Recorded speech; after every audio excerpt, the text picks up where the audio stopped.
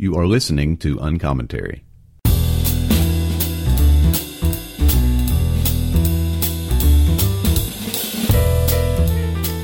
I want to talk to you about one of my favorite bookstores. Hearts and Minds Books is located in Pennsylvania. I've never been there, but I've met the owner, Byron Borger, online, I think via Twitter. And I want to tell you why I use Hearts and Minds as often as I can.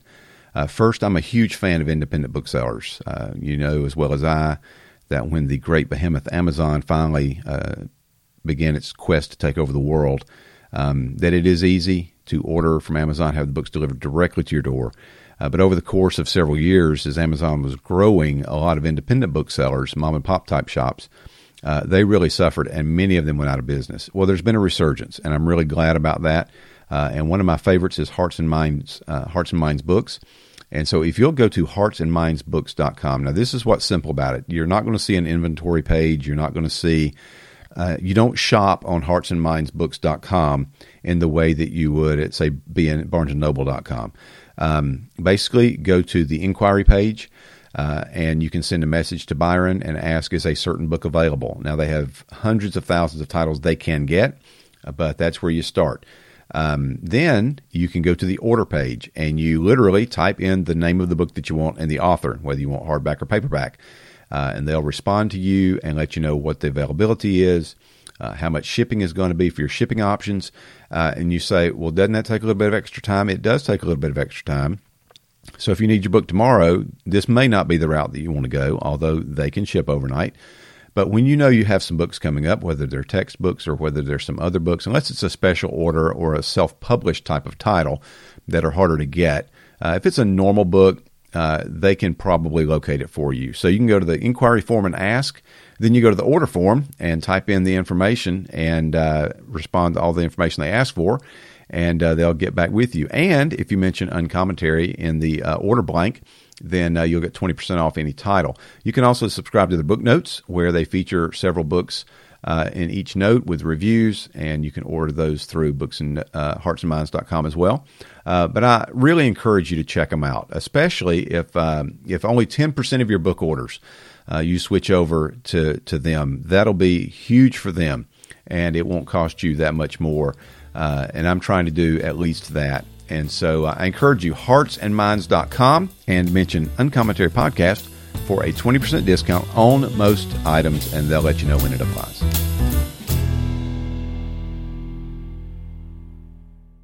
I don't know how old you were when you started hearing that the earth is, Mother Earth, or that you shouldn't litter, or it doesn't matter, it's all going to burn up, and who cares? But as a youngster, I was Saturday morning cartoons were a fixture for me.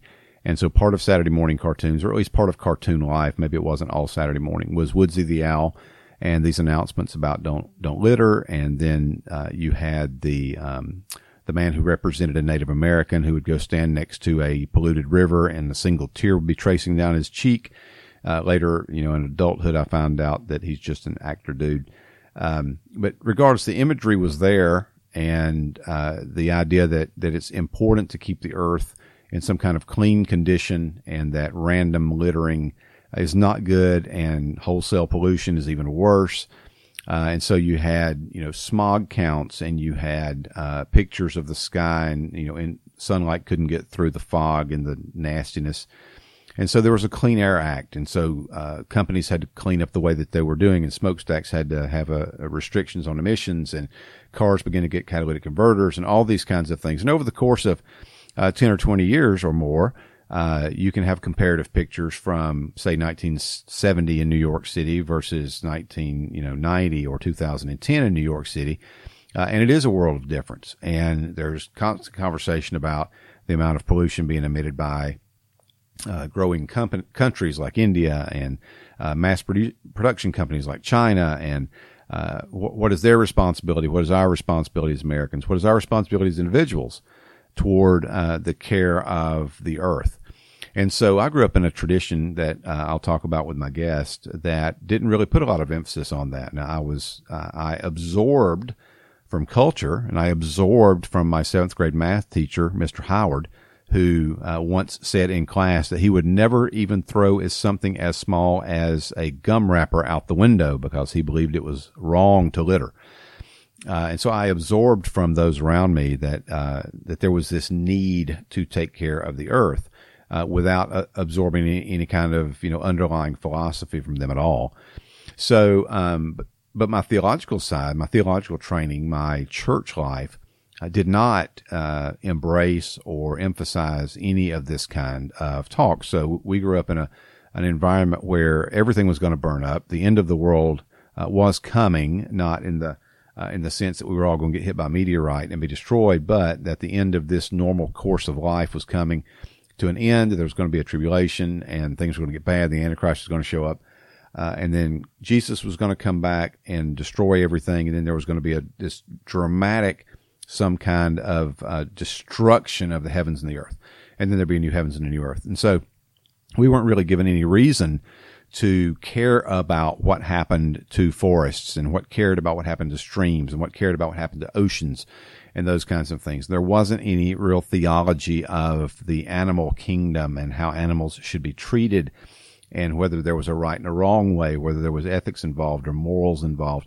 And I'm not saying nobody was thinking of those things, but certainly in the stream that I grew up in, that was the lesser amount of the conversation that took place. So I'm really happy to drop this episode on Earth Day, April 21st, 2020, and I hope that you will enjoy my conversation with Spence Spencer. Spence Spencer, welcome to Uncommentary. Thanks for having me, Marty. So you and I think, met online, maybe probably on Twitter. I mean, did we know each other, or did we interact back in just regular blogging days, or has it been with the advent of social media? It's just been social media. I joined the blogosphere rather late. Oh, okay. Very cool. You have a good blog, though, that I'll point people to in the comments of our episode. So Spence Spencer is a senior research fellow for the Institute of Faith, Work, and Economics. He earned his PhD in theological studies with a Christian ethics emphasis. At Southeastern Baptist Theological Seminary, he's the editor of The Christian Mind of C.S. Lewis. He's an adjunct prof at Midwestern Baptist Theological Seminary and an instructor at a commercial power plant. Today, the day this episode is supposed to drop, the scheduling is Earth Day. So I guess this is like April 21st. Is that right? That's right. So you reached out and asked if this would be a good subject and could we talk about it. And honestly, before you did that, it wasn't even on my radar screen at all. So I'm glad that you did. So give a little background about what Earth Day is, why a Christian, for instance, should be interested in it at all, because certainly it's one of those pagan holidays that we should all get naked and dance around trees or something. So what are you advocating for here, Mr. Crazy Pantheist Man?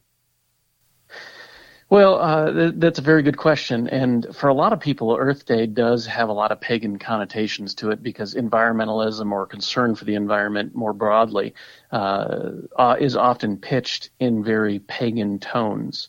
But when you look back in the U.S. at the history of environmentalism, back in the early 1970s, the Earth Day was actually a bipartisan kind of lower end political issue where, you had Republicans and Democrats that got together, sponsored this celebration, which was really designed to raise awareness to major pollution issues of that day.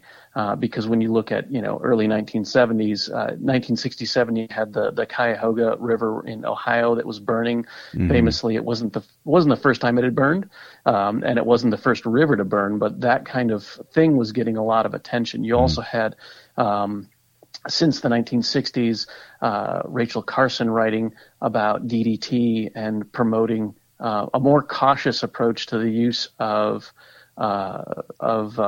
pesticides. Is that Silent Spring?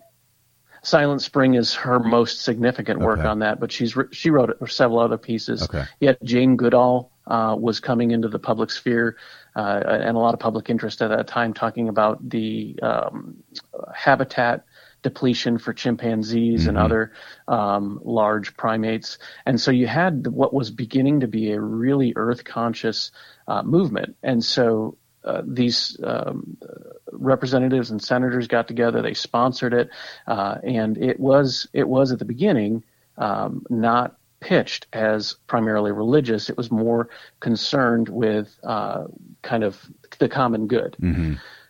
Now, what happened, as with so many things, is that political issues got tagged onto that. And so one of the things that in the U.S. has always been tied, and really globally in the modern era, tied to environmentalism is population control. Okay. So in the late 1960s, Paul Ehrlich published his book, The Population Bomb, in which he predicted by now that we would have turned the entire globe into a desert based on just sheer resource usage. Is he still alive to see the calamitous failure of his prophecy? I think he is. The last time I looked was 4 or 5 years ago, and he was, and he had actually lost a bet on that. He and another word. I think I remember reading about that. Yes. Yep. He and another scientist made a bet, and the non-pessimist turned out to be right. But his 1967 book then kind of inspired a whole movement. So you actually had Richard Nixon in 1970 who sponsored what's called the Rockefeller Commission. And so they sat down and looked at population and the future of the American prosperity. Mm-hmm. And one of the things that came back in that, it had a strong environmentalist element to it. They were concerned about resources and cleanliness and all those sorts of things. A lot of good questions in there. But one of the things they came back with was a chapter that was specifically dedicated to government-funded population control. Specifically at the time, this is pre-Roe v. Wade, mm-hmm. the advocacy for abortion and spreading or broadening access to abortion, because it was all state-controlled at the time. Mm-hmm. Contraceptives to be state-funded and state-distributed. So, at that point, I look at that issue as one of the major watershed moments in American environmentalism, where it turned from a common cause issue into a right-left, conservative, progressive, pro-life, not so pro-life, however you want to describe it, really divisive issue, mm-hmm. which has led us to where we are today. So this has there's a definite political connection, but had evangelicals, for instance, already had a position in the environmental movement? Did they have, were there statements that they had issued or anything like that that would have aligned themselves with what was happening politically, or was this like evangelicals were way over on one side, the country is way over on the other side, and there wasn't any commonality to begin with? Well, so the Southern Baptists issued at least 2 statements in the 1960s, resolutions that were approved on the floor. Now, take that for what it's worth, because that was about the time that the conservative resurgence was beginning to foment. But they issued concern about the environment in a couple of resolutions back then. Mm-hmm. And you see what was generally, so the religious right hadn't coalesced at that point.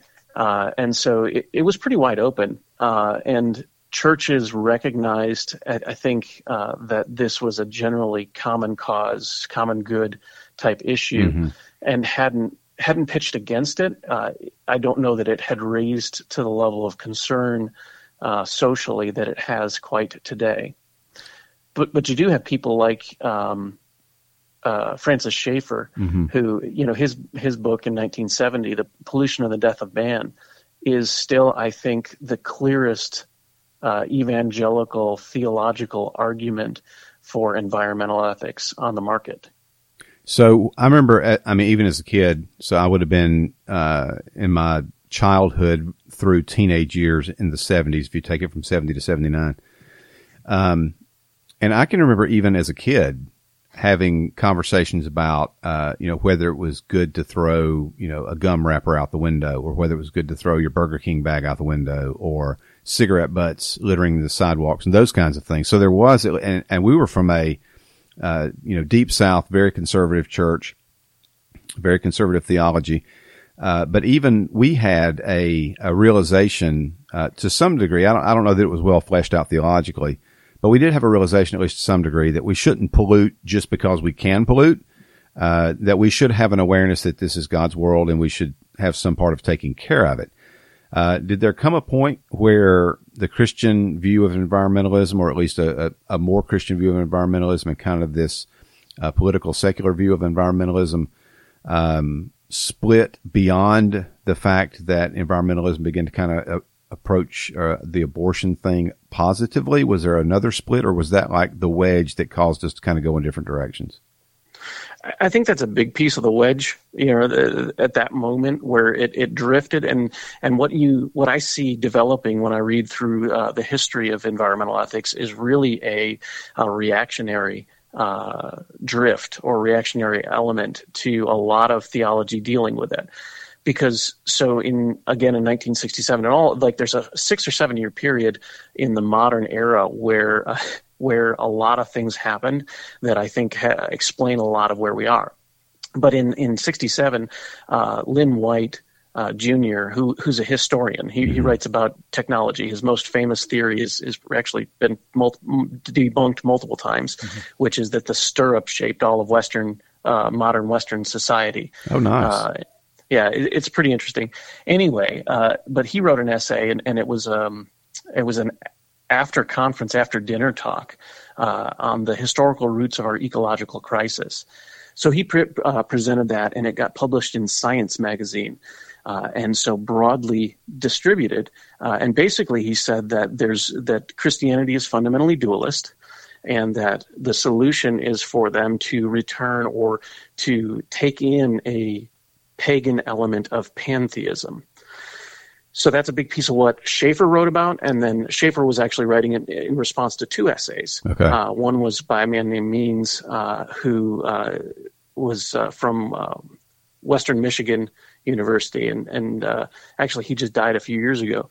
But anyway, his whole thing was about restoring pantheism, he thought, to Christianity, because he thought that was the original roots of it. And so what you have at that point is that people on what we would now call the left began to argue for changing Christianity. So there's a liberalization for the sake of the environment, in addition to all these other social justice kind of things like, but there has to be a fundamental change to the nature of Christianity. And then what you have is a reaction against that. I can't even imagine. Yeah, more conservative people, instead of saying, is there something that they say that's correct that we should work with, and say, no, we don't need to change Christianity and we still need to be for the environment. Instead, they began to say that environmentalism, that's just pantheism, that's paganism, and we don't want to do that. And so there's there's more of that happens through the 70s. And in the 80s, you see some more people, there's some reformed thinkers that start to write, Lauren Wilkinson's one of them, positively about the environment and saying, hey, we need to engage positively here. This is, the creation has value. It's God's world, but it also has value, not just because we're humans and we need it, but also because God created it. And therefore, we should be working to restore it, just as we anticipate God's going to fully restore it. So that really kicks off in the 80s and then moves on. The idea of restoration, to be honest, it is newer to me than other theological positions that I've held over the years, because in my stream growing up, there was very little. The new heavens and the new earth were totally different creations. Everything that we know now is, was going to be consumed in fire and burned to, some kind of ash that wouldn't survive God's fiery gaze. And then he was going to redo everything so we wouldn't, everything is brand new for brand new creation. And the idea of restoring what he had created, or renovating what he had created, and the new heavens and the new earth being a renovated situation rather than a brand new situation, what didn't even come into my thinking until I was well into adulthood. So I grew up with a paradigm that it was all going to be basically, even though we weren't kind of taught not to litter, it was like it really doesn't matter anyway because it's all going to burn. That was really the catchphrase. It's all going to burn. So restoration wasn't something that I worked with. It wasn't in my thinking. So when did this, or was it always there and it just wasn't part of my stream, that there is a reason to be environmentally conscious? There's a reason to want to conserve, and that is a reflection of the gospel emphasis. It's not the gospel, it's not the way to salvation, but it is a reflection of what happens when we have a view of what God is doing in the world, and that we can actually bear witness to God's activity in the world by being environmentally conscious. Is that a recent development, or has that been here all along and I just wasn't aware of it? Well, I mean, when you look back, the trajectory of interpretation of that passage in 2 Peter has been pretty, until the KJV, has been with kind of a restorationist emphasis to it. And when you look at some of the ancient commentaries, even prior to, but Luther and Calvin even understand that passage to be talking about not a complete destruction with a new, entirely brandy new total recreation, but actually a purging and a restoration. And when you go back to early church thinkers, they didn't ask the question the same way, because eschatology has been one of those things that it has been a lot more emphasized much later in Christian history than it was earlier on. I mean, when you're trying to hammer out the nature of God and the Trinity, the exact fate of the earth isn't the primary question you're working on. But what you do see is an expectation of more of a continuity than discontinuity in early church commentaries. Not universally so, because if there's anything that we can learn about reading early church theologians, is that they didn't agree on a whole lot. But they did agree on some very important things. But when you look at that passage in 2 Peter 3 in particular, you see there's more modern discussion of it having a restorationist element to it. But being Baptists, we come from a stream that has some often dispensationalist roots, or at least connections. And I grew up in a very dispensationalist mindset. And so I had the "it's all going to burn up" mentality too. Which I think there's actually a textual difficulty in there is a textual difficulty. I think that in 2 Peter 3 that it resolves toward a more continuity than anything else. But when you look at the whole theme of Scripture, it seems more to be pointing toward renewal and restoration. When you look at the work of Christ, what did Christ do? When he did his miracles, he pushed back the effects of the curse regularly. He healed people. The only exception that you have to that is potentially the fig tree, where he cursed the fig tree. But I think that was restorative spiritually, even if it wasn't restorative physically.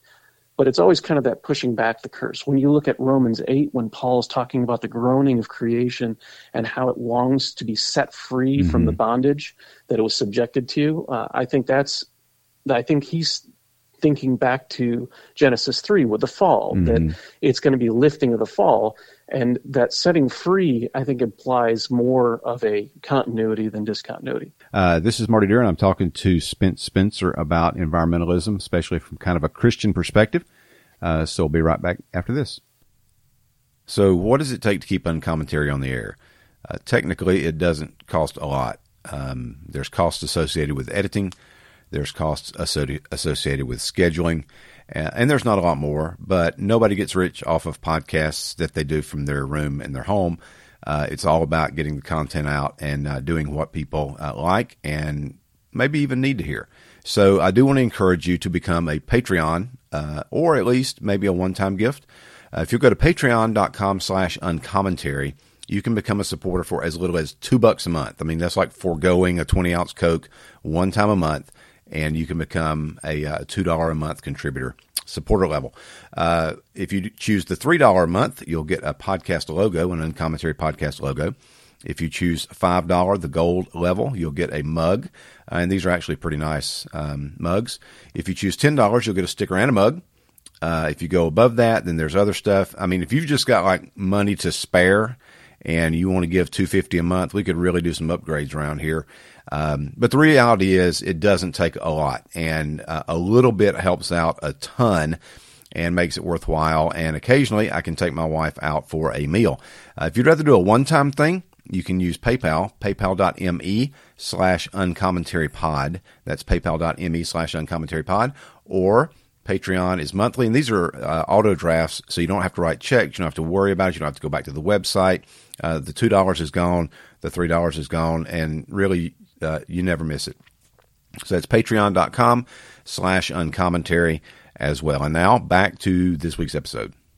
Okay, so Romans chapter 8, you just mentioned, having to do with the entirety of creation is groaning under the weight of sin. I think this is actually one of the verses that began to rearrange my theology on creation care. That's the kind of catch-all phrase that I use. Because the earth itself is under a curse. And if I have been redeemed, but the earth has not yet been redeemed, then I should treat the earth in a way that reflects my redemption until the time that it is redeemed. And so that was like one of those paradigm exploding concepts that came to me, as well as the ability to bear witness to the future by the way that we behave in the present. And I think that is an ideal that has mostly been lost, at least in the North American or the American context, that we can actually bear witness to the gospel by our creation care rather than succumbing to pantheism or atheism or Darwinism or whatever on the other side be getting lumped in. So what should evangelical, mostly conservative type Christians realize about a scriptural approach to creation care? Well, first of all, I think we need to realize that it is a key element to our social witness. As we engage people with the gospel and we talk about the goodness of God's kingdom, how we live in every way, but I think particularly in the way we steward the physical resources around us, shows what we believe about the goodness of God and his creation. If we do believe that we are just stewards of creation, which I've not heard anybody disagree with that's an Orthodox Christian. So if we do believe that we're just stewards of creation, then we view that as we're holding it in trust. And so we need to make sure that, when the master comes back, that we're ready to present him something that we're proud of, that we haven't used it all up, that we haven't mistreated it, and then we've used it in a way that glorifies him. It also, like we talked about, the way we treat physical bodies, the way we treat the land around us, shows that we care for what God has given us in particular. So it's a way of loving the Creator as we physically demonstrate that. So one of the things that distinguished early Christians from the pagans around them in the Roman Empire was the fact that they took care of bodies. They didn't burn them. They buried them, which is another side topic all in and of itself. But that was a manifestation of the expectation of a physical resurrection. The way that we treat creation shows people that, hey, we anticipate that there's more to this life. And even if we don't, there's a strong element of neighbor love buried in with the creation care emphasis. So, for example, we may argue that we want to use all the oil reserves, right? That's a good thing, and that God's given us that, and so we want to use it. But at the same time, we would also think about it and say, well, I don't want to use it at a faster rate to deprive future generations of the access to what is, a pretty powerful fuel source. So even that viewpoint tends to lend itself toward an expectation of a minimal or reasonable use of resources, which is exactly what creation care ought to be. Does this mean we have to embrace full-on agrarianism? Do we all have to be Wendell-Berry and move back to our parents' farmland and live in a house and farm the land and as if living in a house is a problem, and have well water and I mean, is that it? Do we all have to become Joel Salatin? Do we all have to, have chickens and hogs and all that kind of thing? Or is there some balance, or are they just bearing witness to a greater commitment to these ideals that not everyone will live up to? Maybe they're like they're a goal, for instance, but not everybody's going to reach it, but they point us in a direction that is good overall for Christians to be looking at. Is there a balance there? How do you see that? Well, so both of those are really good examples of people that have thought pretty well about the inherent order in the created order, that there is something reflective in the world around us about the nature of God. And so living in a way that respects nature and seeks the integrity of nature is a way that you can glorify God. So in that sense, they're bearing witness. Mm-hmm. But at the same time, I don't think that so everybody can't live that way. Yeah. That's just not a practical. I tried to have a garden, dude. I'm going to be dead. I'll be buried in the agrarianism if I have to raise all my own food. That's right. So, but that's not everybody's vocation. So Joel Salatin's vocation is to be a farmer. Mm-hmm. Wendell Berry's kind of split his between, poet, novelist, and farmer. Mm-hmm. That's not what everybody can do. But at the same time, understanding that the way that we get our food matters, which is kind of the message that Salatin sends pretty regularly, right, is very important. And that's going to cause us to ask some questions about the containment farming, and ask questions beyond the cellophane. What happened to this meat before it got turned into a nice juicy steak? Was it living in a way that isn't the way that God designed a cow to live? Mm-hmm. And those are important questions that are going to have probably some impact on our pocketbook, but that we do need to ask. So we can't stop at one of the problems that anytime you bring this up. I grew up in a farming community. So one of the things that happens is you start to bring up questions about animal care, and farmers typically really love their animals and take care of them individually. And it's not a lack of concern on a regular basis for particularly small-time farmers that have a herd of 40, 50 cows, mm-hmm. or whatever that they're working on. The bigger concern are some of these larger containment farming where they're not allowing cattle the chance to roam. Quarantine farming, brother. That's what it is. That's right. Yeah. Yeah. And that you've got to do, by the time you have to give somebody antibiotics and growth hormones and stimulation, that just seems now just to be endemic within a lot of our food industry. Mm-hmm. That certainly does reduce the cost, but financial cost, but it has costs in other ways. Right. And what Berry and Salatin are asking us to do, I think, is to ask questions beyond the price tag of our food and our homes and our land and that sort of thing, and begin to say, what are the environmental impacts of containment farming? That's one of the things Salatin brings up, is that the reason why pig farms stink and large-scale cattle farms or feedlots mm-hmm. stink is because the refuse, the poop, was designed to get dispersed while they're grazing and moving it from place to place. And I think there's something to that. So rather than try and overcome nature, why are we not trying to see what the pattern is that nature has given us and try and efficiently use that? Do you see in any of the kind of back to earth, the small farm movement, for lack of a better term, where you do have some folks that are like, we buy almost all of our meat, or as much as we can. Let me say it that way. We buy as much of our meat as we can from a farmer who comes to the market not far from where we live. And we buy, during the summertime especially, as much produce as we can from the farmer's market that's local to us. So all these are farmers of various sizes. Some of them, it's just them and their family. Some of them, it's, they have other, farms that they're helping with and those kinds of things.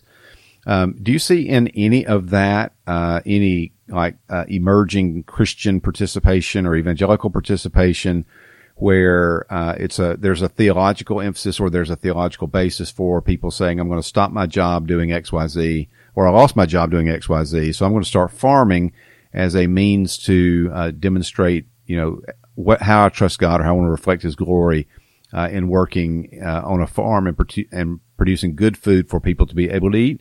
Or is most of that movement still more from the irreligious who are participating, more from the Earth Day as it has kind of become framework? So I don't have a lot of data on that, but reading Rod Dreher's Crunchy Cons, which came out in 2006. One of the things he highlights is that he was surprised when he started doing research on farming, small scale farming, and some of these back to the earth movements, how many conservative Christians. Now, his definitions of conservative Christians, he's Orthodox now, so he's going to include that, and Roman Catholic, but it's a little broader scope. So I don't know that it's exactly Catholic, but he noted that as a growing trend. You also see it in there's a book, Better Off, that came out in 2001 or 2002. I can't remember the author's name. It's Eric something or other, which is another good book where, he did an experiment on basically Amish living.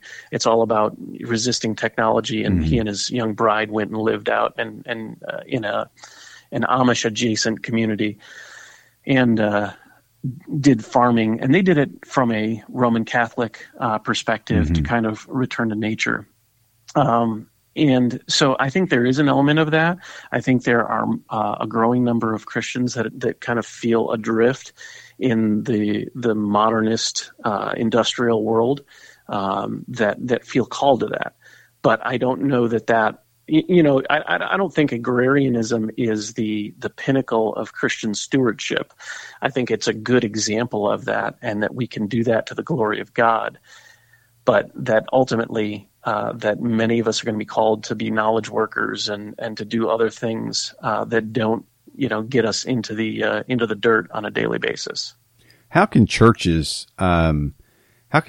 champion creation care without? And I know how they can do it without damaging their theology, because I think that that's easy. But I don't think that most churches, especially those who are more conservative, know how to do it in practice. I can't even think of a conservative church that would put Happy Earth Day on their church sign. I just don't think that we're thinking in those kinds of terms. So what can most evangelical churches do to promote the idea that creation care is important without, and maybe you can't do it without being branded in something that you'd rather not have as a label, but what are some things churches might consider doing that can promote creation care, whether they call it that or not? That's a good question. So I think that localism is a huge part of this, because when you look at political divisions and even theological divisions, they tend to especially the theological divisions are vitally important, and we don't want to mingle and mislead people there. But you can work with people that are of distinctly different viewpoints than you on a very local level, and cooperate in very present needs in ways that doesn't confuse people about what your mission is. And so local congregations, I think, are best served by looking for opportunities to do things like participate. Like locally, we have a river cleanup project that happens every year. We'll see if it happens this year because of the quarantine, but that we participate in, and that this year I was going to coordinate a group from church. Not that this is part of our core mission, but that we as members of the community are looking out for the common good of the community. And so those are ways that we demonstrate, that we can demonstrate that, hey, this is an important piece of our witness too, just like working at the food bank is.